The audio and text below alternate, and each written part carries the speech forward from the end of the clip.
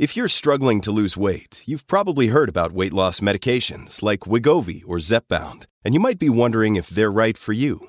Meet PlushCare, a leading telehealth provider with doctors who are there for you day and night to partner with you in your weight loss journey.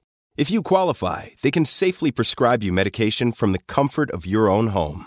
To get started, visit plushcare.com/weightloss. That's plushcare.com/weightloss. plushcare.com/weightloss.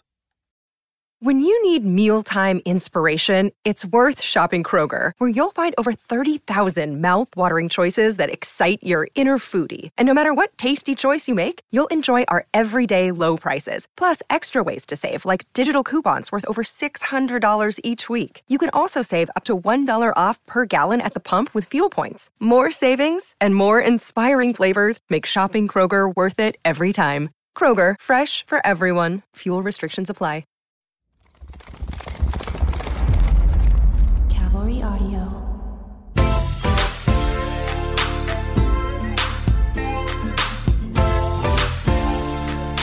All right. Hello, beautiful people. Welcome back. This is Forever Young. I'm Dr. John Lakey. And I'm Dr. Payman Danielpour. Today, listen, I just want to thank you guys for listening in and sending us your questions. Again, we design our podcast episodes based off of the level of interest in a particular topic. And so we don't want to come up with our own. We want you to tell us what you're interested in, and that way we can give you our take on it. So today we've got something that's a little interesting. Some of it's a little scary, but and I know everyone here at listening has probably heard some story, one way or the other, on cosmetic surgery in another country. We like to call it medical tourism. So today what we're going to do, we're going to go over, some of the issues that are related to medical tourism and what to look for. What are some of the countries that most people run to? If you are going to go to one of these, we'll try to give you some hints and tips on finding the right person. We'll give you we'll kind of map it out for you, because at the end of the day, the take home is it's probably going to be better for you to do it here. Absolutely. And this topic is a big topic. Medical tourism is a lot more than just plastic surgery or cosmetic surgery. But this podcast is really going to talk only about getting cosmetic surgery elsewhere, outside of the United States of America.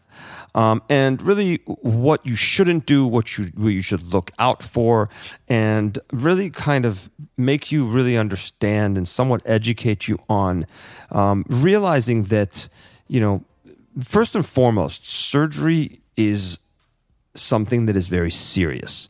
So remember that. And if your friend calls you and says, listen, I flew out to Panama and had this operation and it was so easy and I came back, maybe it was for her.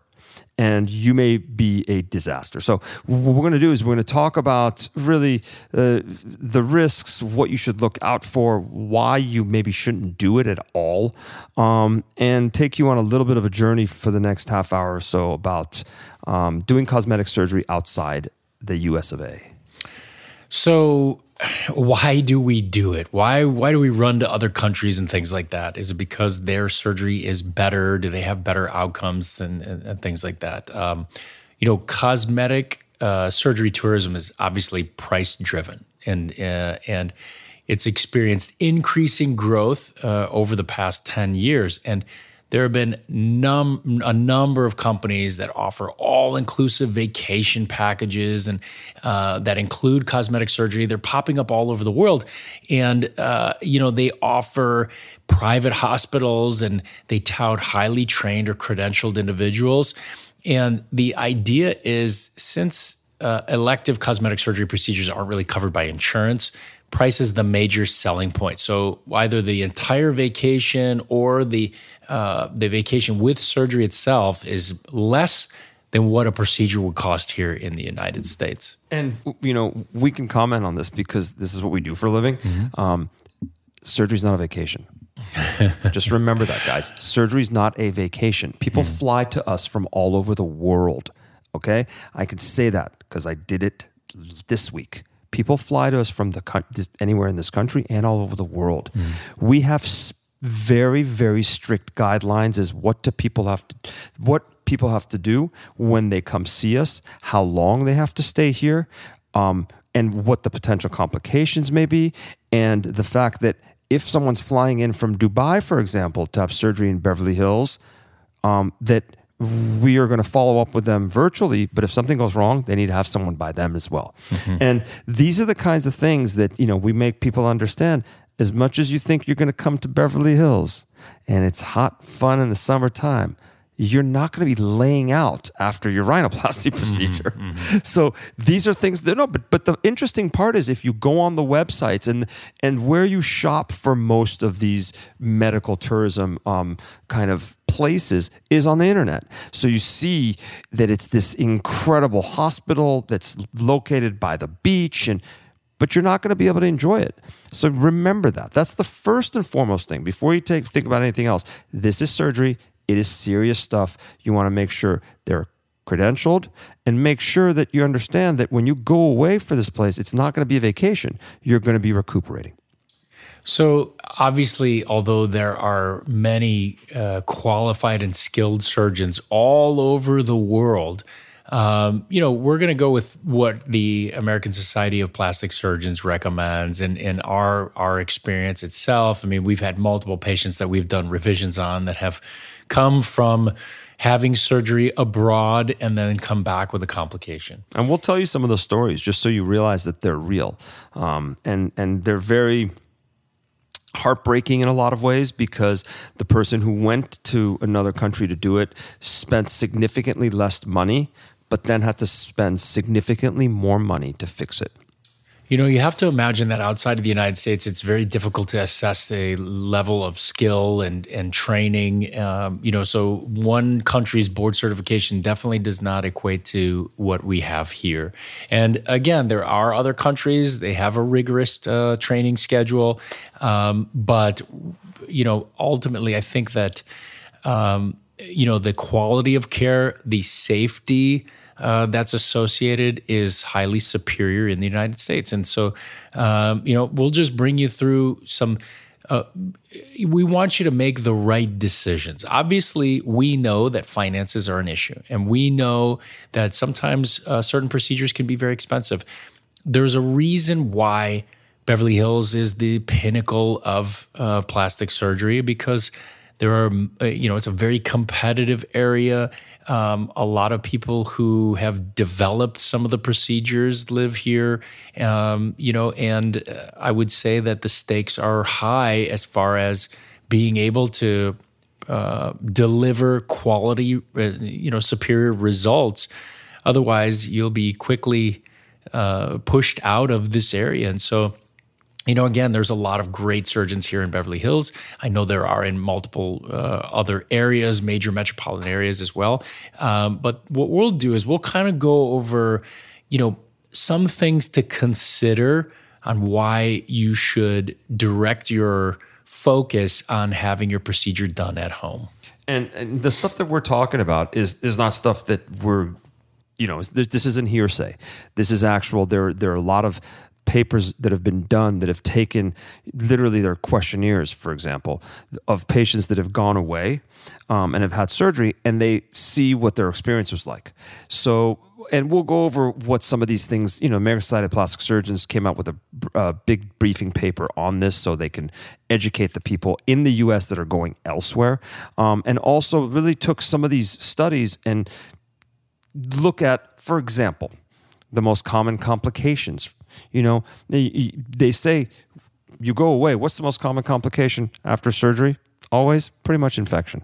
And if you're not where you were and you go somewhere else and you're in transit, let's say it gets let's say it becomes a really bad infection. Let's say you have breast implants and they get infected and your implant's infected. And these are the kinds of things that you want to be right where your doctor is, your surgeon is, so you can go in and have them see it. But if you're not there, you go to a new facility, well, then that causes another problem because the person who sees you doesn't know what the other person did. So there's a lot of different things that can go wrong. And again, now we're going to kind of just take you through step by step all the things you should look out for. So let's say vacation-related activities obviously are not going to be a part of having surgery, as Dr. Danielpour had mentioned. So the idea of you going to the beach, swim, snorkeling, jet ski, parasailing, taking extensive tours, or even exercise after surgery, this is not something that you are going to be privy to, just because we want you to heal the best. And that should be that way for any surgery that you undergo. The goal of most major surgeries is not to lift anything heavy over 15 pounds for the first 6 weeks, depending on what you're doing and the body part. So if you're going to get a tummy tuck somewhere, the last thing you're going to do is go on a walking tour, and you obviously are not going to exercise, swim.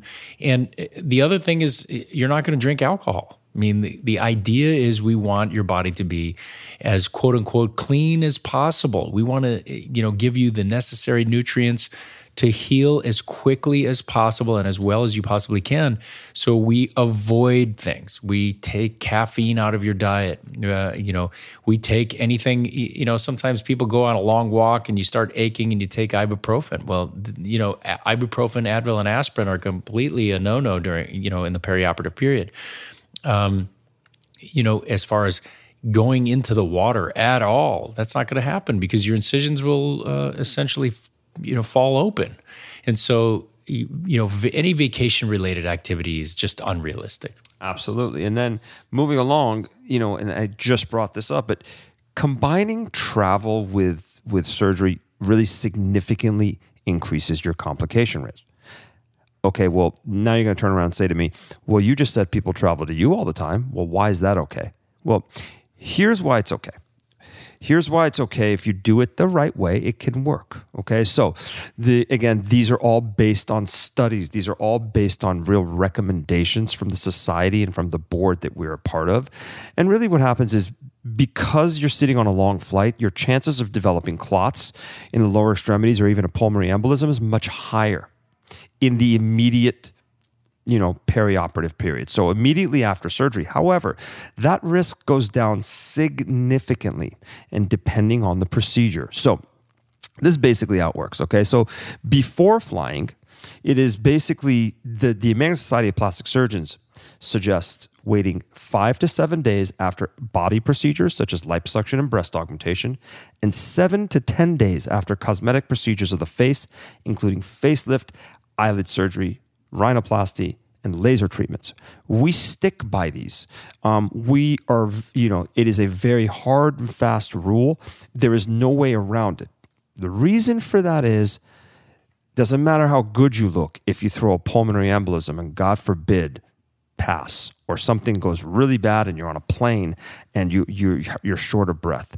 We want to make sure your risk goes down to very little, just like the rest of the population prior to getting on that plane. So people that come in from all over the world for us, we stick by those guidelines. Even patients that are within the United States, we make them follow these rules just because you are in an inflammatory state for that first 7 days. And the last thing we need is for you to, as you said, develop a clot in your leg and you take one step and it goes to your lungs and that's it.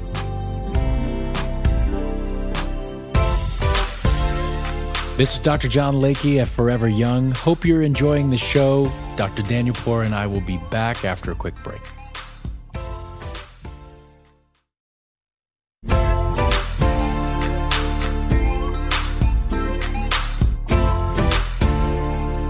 I think one of the main negatives for medical tourism when you go somewhere else for cosmetic surgery is that you don't have the appropriate, let alone whether or not you have the appropriate anesthesia, you have modern instrumentation or equipment, properly trained surgeons. You found someone, obviously it worked for someone else, but here's what happens.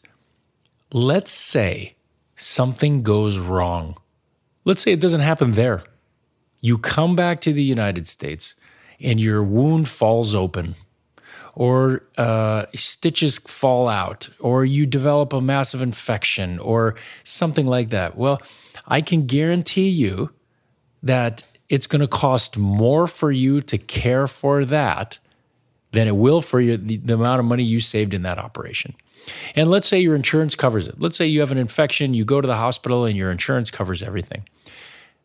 If you scar poorly, or you have a wound that heals, that's suboptimally, to revise it again, all the money that you just saved flying somewhere else and undergoing all of the travel, you're easily going to make up for in a revision. So the whole goal is to find someone who is qualified and credentialed here in the United States that makes it easy for you. If you have the discretionary funds to fly across the country and you want to find the best, and let's say you're from New York and you want to come out to Beverly Hills and you know that you're going to stay here for a week at minimum, well, then by all means do it. You can find the person that fits you the best. But for those of you who, you live in an area, obviously for some of the smaller towns, I would recommend, considering going to a larger metropolitan city. I think it's not that some of the smaller town surgeons are bad. It's just that in a larger city with the level of competition, usually for the procedure that you want, that's all the person does. And so if you go to a plastic surgeon that does facelift, breast augmentation, liposuction, cleft palates, eyelid surgery, and rhinoplasty, again, they could be, unless they're the best surgeon in the world, again, there can be that person out there. Those are going to be few and far between where they're good at everything. If I was getting my nose done, I'd rather go to someone who that's all they do, or they do 2 procedures, or they're limited areas because, listen, if you came to me and said, hey, I want you to do your breast augmentation, if I didn't have Dr. Danielpour here, I don't know that I would, necessarily, listen, do I know how to do it? 100%. Can I do it? And I think I can do it well? Of course. But it's the nuances that go with it. It's the perioperative management. It's keeping up with the latest data, research, and technology. It's knowing that I'm going to give you a particular medicine 7 days before and 1 month afterwards to reduce your risk of capsular contracture. It's knowing that I'm going to use this new technology to tighten your skin on your breast in order to prolong your results. The same goes for a rhinoplasty. If someone comes in and wants Dr. Danielpour to do a rhinoplasty, I think he would say, idea.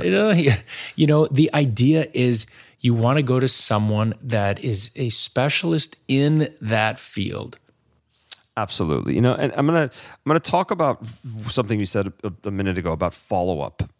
We're very, I want to say, neurotic about our follow-up. And we see patients a lot. And we don't have nurses see them. We don't have PAs to see them. And I think you're very qualified if you're a nurse or PA.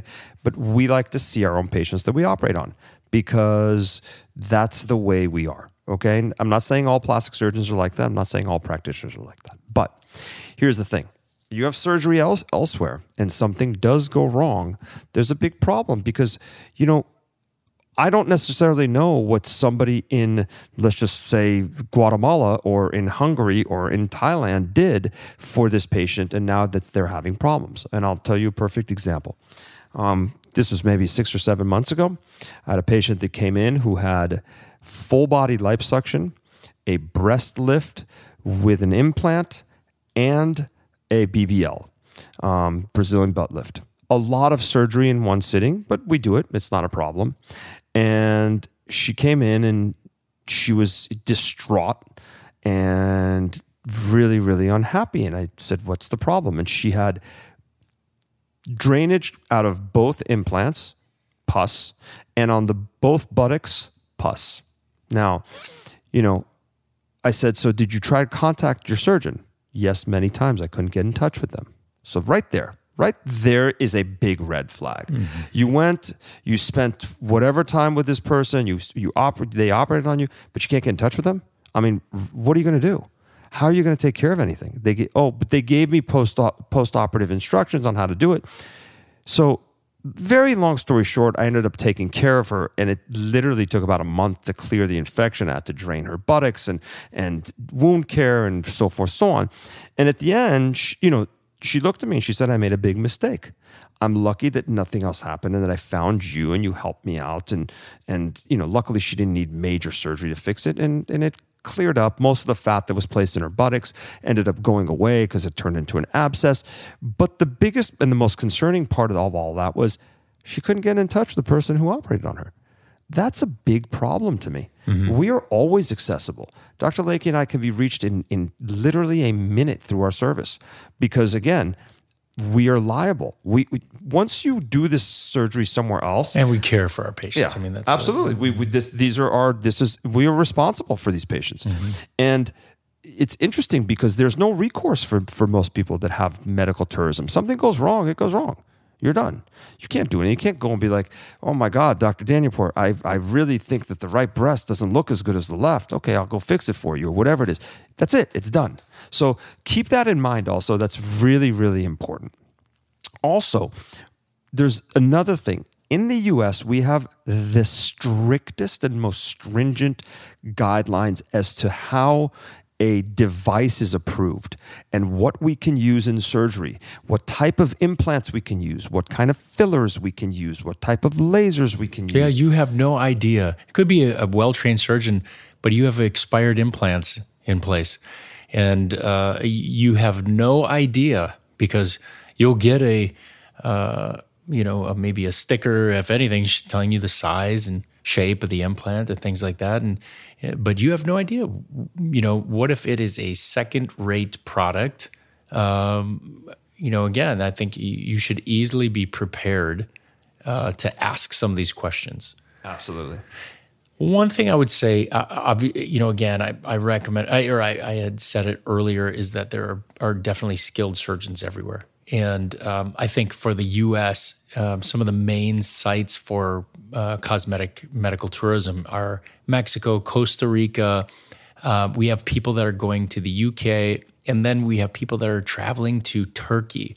The interesting part, I'll tell you, and there are skilled surgeons in each one of these areas, and I can give names, but there have been multiple surgeons in some of these areas where they have some of the best Instagram photos that we've ever seen. And it was so disheartening to find out that they were actually stealing these photos from other clinics on reputable surgeons, taking the watermarks off and using it as their own. And the only way that these are being found are people trolling Instagram and saying, hey, wait a sec, that's me. Or, hey, wait a sec, this one looks awfully familiar because I looked at my doctor's website and that was on there. Very true. And so, and the other thing that we have noticed is that they are doctoring the photos. When you can use, Adobe Illustrator and things like that to hide scars and to, paint over certain things, to raise a nipple that's asymmetric, to remove little contours of a nose. We look at these photos in detail, and that's why, we're so stringent here. Most board certified plastic surgeons, we have standards of photography. And when they're not in these areas, I'll tell you, even recently, I fell for something and I saw this Turkish surgeon who did these rhinoplasties and I thought, oh, wow, these are phenomenal. I mean, I don't even understand how they can be done. They look like two separate people. So I sent it over to a good buddy of mine, Ashkan Ghavami, who's arguably one of the best rhinoplasty surgeons in the world. And I said, I don't understand how he's getting these results. And he said, John, look at the photos. Look at the difference in depth. And I had completely glossed over it. The pre-photos were so much closer than the post photos. So it gave this illusion that the nose was so much smaller that I fell for it. And I'm a trained plastic surgeon. Can you imagine what the layperson thinks? So, again, I'm not saying there aren't any skilled surgeons in any of the other countries. I do think that you have to be careful, and it's a little difficult to assess their training and credentials just because they don't mirror what we do here. Now, could you get lucky and have someone that was trained here in the United States and is properly qualified, is board certified, and then they end up moving to one of these countries because that's where they're from. Amen. You found it. That's the unicorn right there. But otherwise, I think that, again, my main concern, and we've said it over and over and over, my main concern, it would be like me flying to Turkey to undergo knee surgery and then coming back and having an infection. What's going to happen? You have a surgeon who has no idea what was done, have to try to manage you, or you go to the emergency room first, then you're referred to someone else, and let's say you have a complication, and now your knee's destroyed because you should have done it right the first time, or that particular facility didn't actually give you, they didn't have an accreditation like we do here. It wasn't as sterile as you thought it was going to be. They used screws that weren't sterile or something like that. Again, I'm going on the outskirts here of what the possibilities are, but the goal is, the entire idea is, what happens if something goes wrong? I don't know that risking it is worth it. And some of the things that we're talking about the proper training, accreditation, I want you to do the same thing in the U.S. as well, because there's a lot of fakers out here too. I hate to say this, but make sure that whoever you go with, and I'm gonna in a minute, I'm gonna talk to you about a checklist that you should be aware of and questions you should ask. But make sure, first and foremost, that if you're having a cosmetic procedure, it is done by a board-certified plastic surgeon, okay? Not a board-certified cosmetic surgeon. There is no such thing. Please hear me out on this, because this is one of the biggest, and some of the general surgery trained cosmetic surgeons, they're pretty good. I'm not going to tell you they're not, but they're not board certified plastic surgeons. And I am going to back my own people and the people that have put in the training. And I think they're the best, that if something does go wrong, they'll be able to take care of you. That's exactly it. That is the key right there. It's not that any of the other surgeons can't be great, because they can. But once you run into a serious complication, you have to know that your surgeon can deal with it. You have a respect for someone that you know that there's nothing you can do to ruin their results. I mean, how many people have we seen that have gone down? Again, we're in California, right? We're in Beverly Hills, so a drive from here to Tijuana is 3 hours. Okay, you can get the same procedure that we charge. I'm just going to throw a number out. Let's say $20,000 for $5,000. And I promise you, I've seen so many of these post-ops that they're like, I had this done, now I need to get it fixed. You wanted to save some money. And I get it. Sometimes it's really expensive. I would rather go with someone that's earlier in their career, that's board certified in your neighborhood, than or board eligible, in your area, that's easy to see, that he'll give you all he's got, and he's gonna he's been trained to really. Trust me, you're much, much, much better off.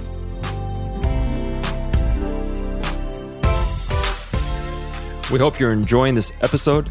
If you'd like more information about our practice, you can check out our Instagram. It's Plastics Docs, PLASTIXDOCS on Instagram for more information. Dr. Daniel Poor and I will be back after a quick break.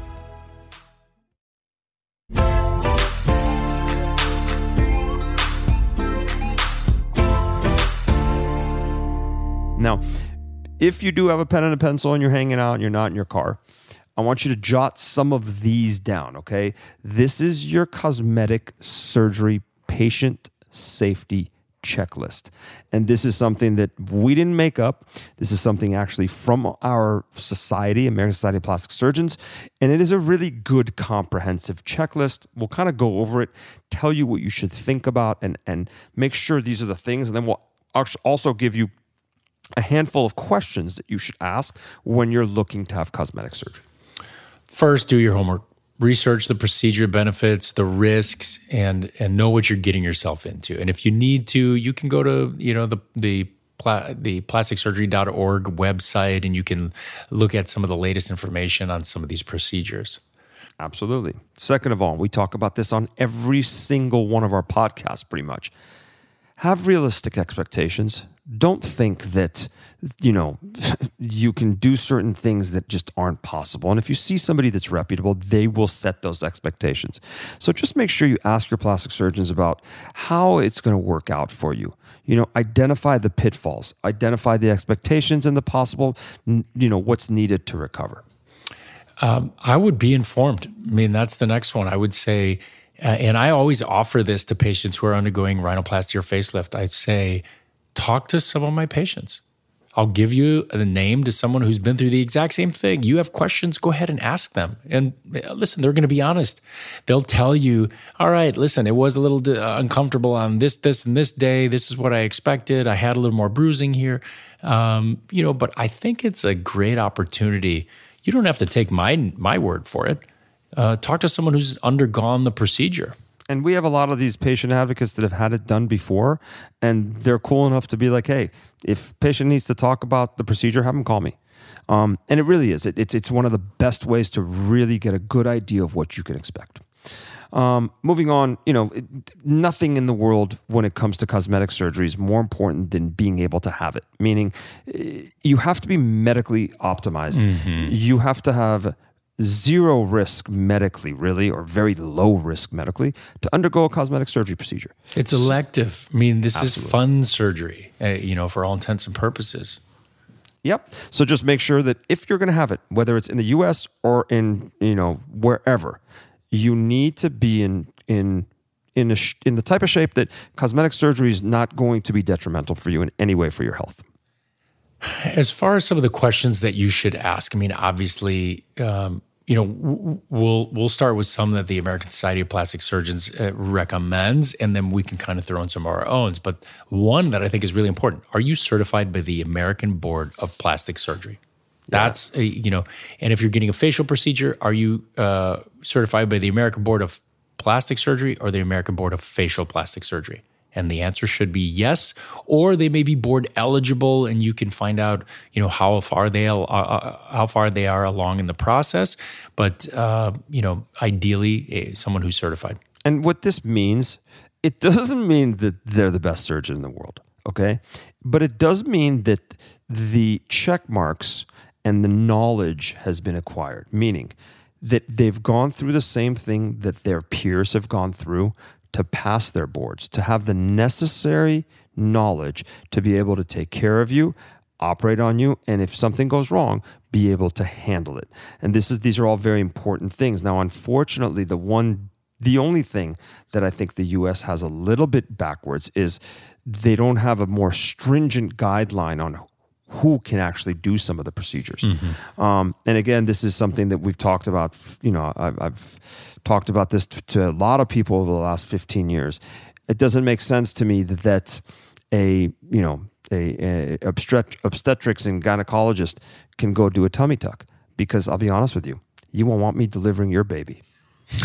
Okay? And that's the key. Yep. And that's, and the problem is they're very interchangeable. If I went to a small town somewhere, I can be your everything doctor. Mm-hmm. I really could. I could treat your ear infection, I could deliver your baby, and I can do your tummy tuck. But realistically, that's not the way it should be. Especially in big metropolitan cities that Dr. Lakey was just talking about. When you pick a surgeon, again, American Board of Plastic Surgery, American Board of Facial Plastic Surgery, that way at least they've gone through everything, and whatever they're going to do for you, they've done before. How many of the procedures have you done before?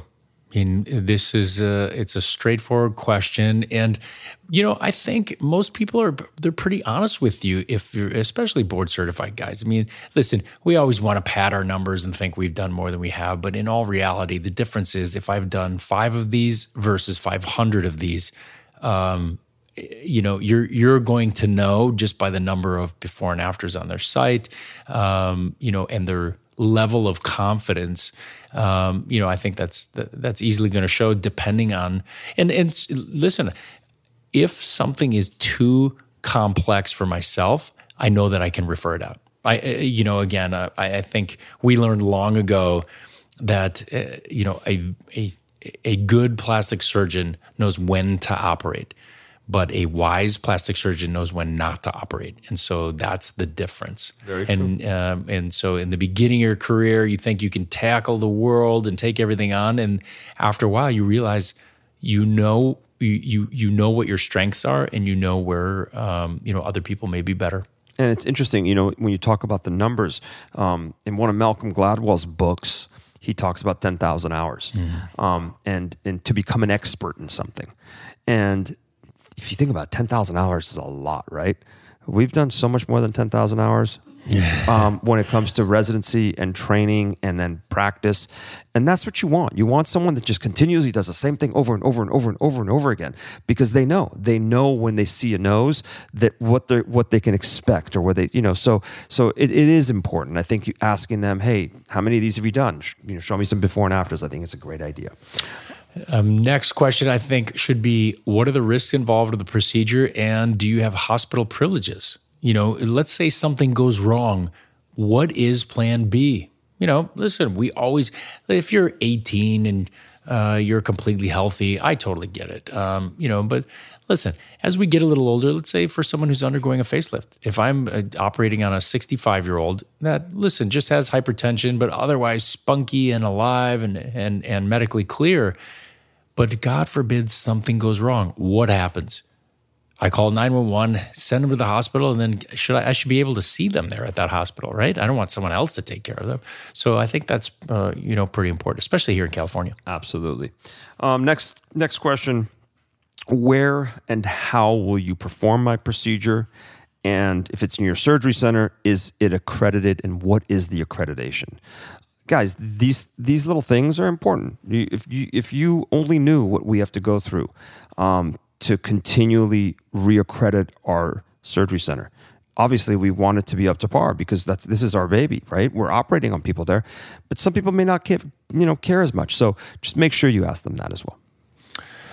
One thing that's pretty important is you can say, how are complications handled? I think in an ethical practice, most surgeons will say, look, at the appropriate time, I will fix any issue.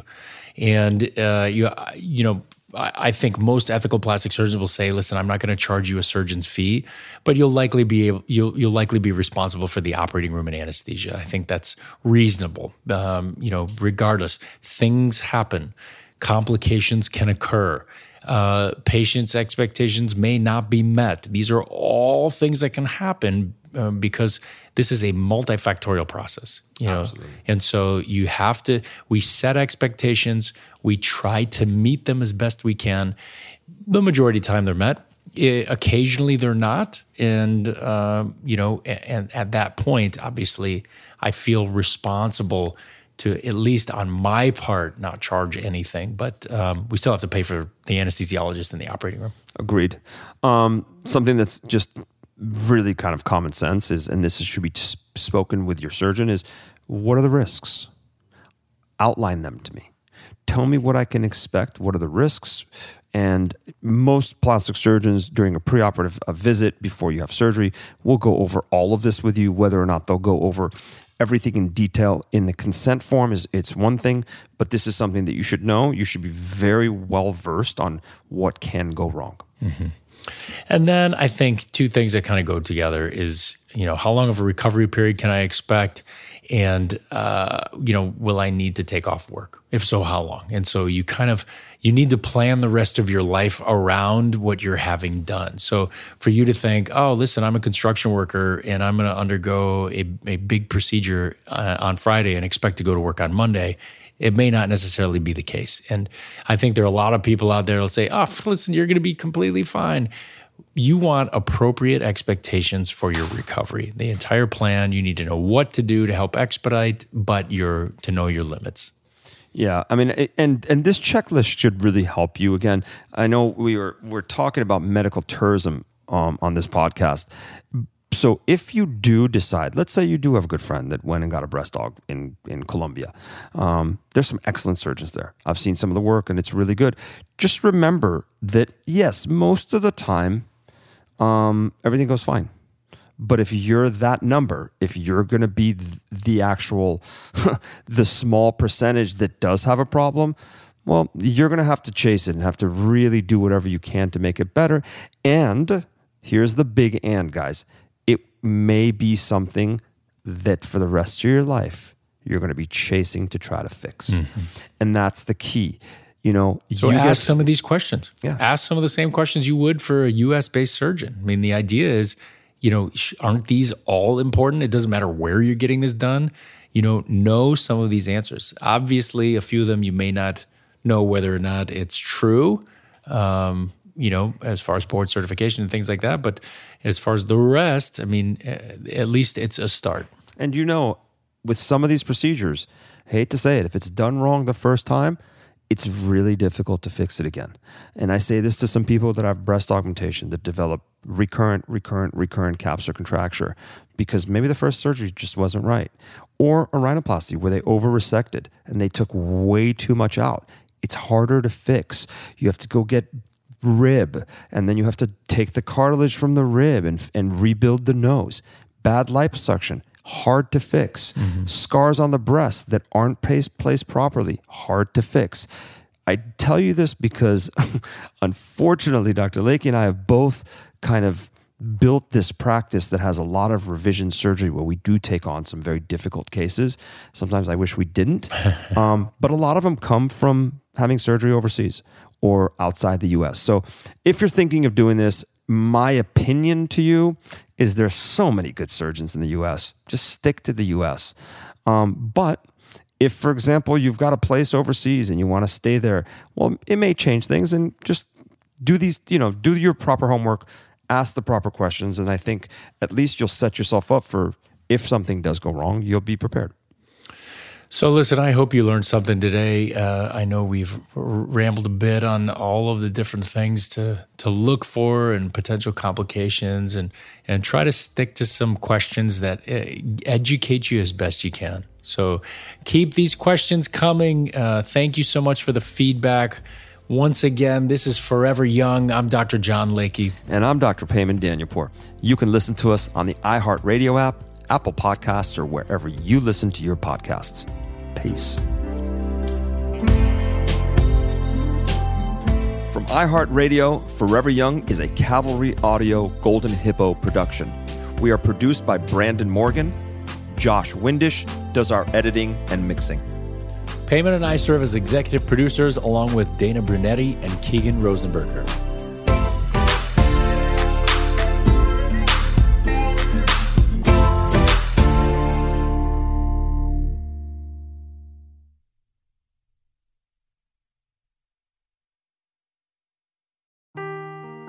Seeking the truth never gets old. Introducing June's Journey, the free-to-play mobile game that will immerse you in a thrilling murder mystery. Join June Parker as she uncovers hidden objects and clues to solve her sister's death in a beautifully illustrated world set in the Roaring '20s. With new chapters added every week, the excitement never ends. Download June's Journey now on your Android or iOS device, or play on PC through Facebook Games.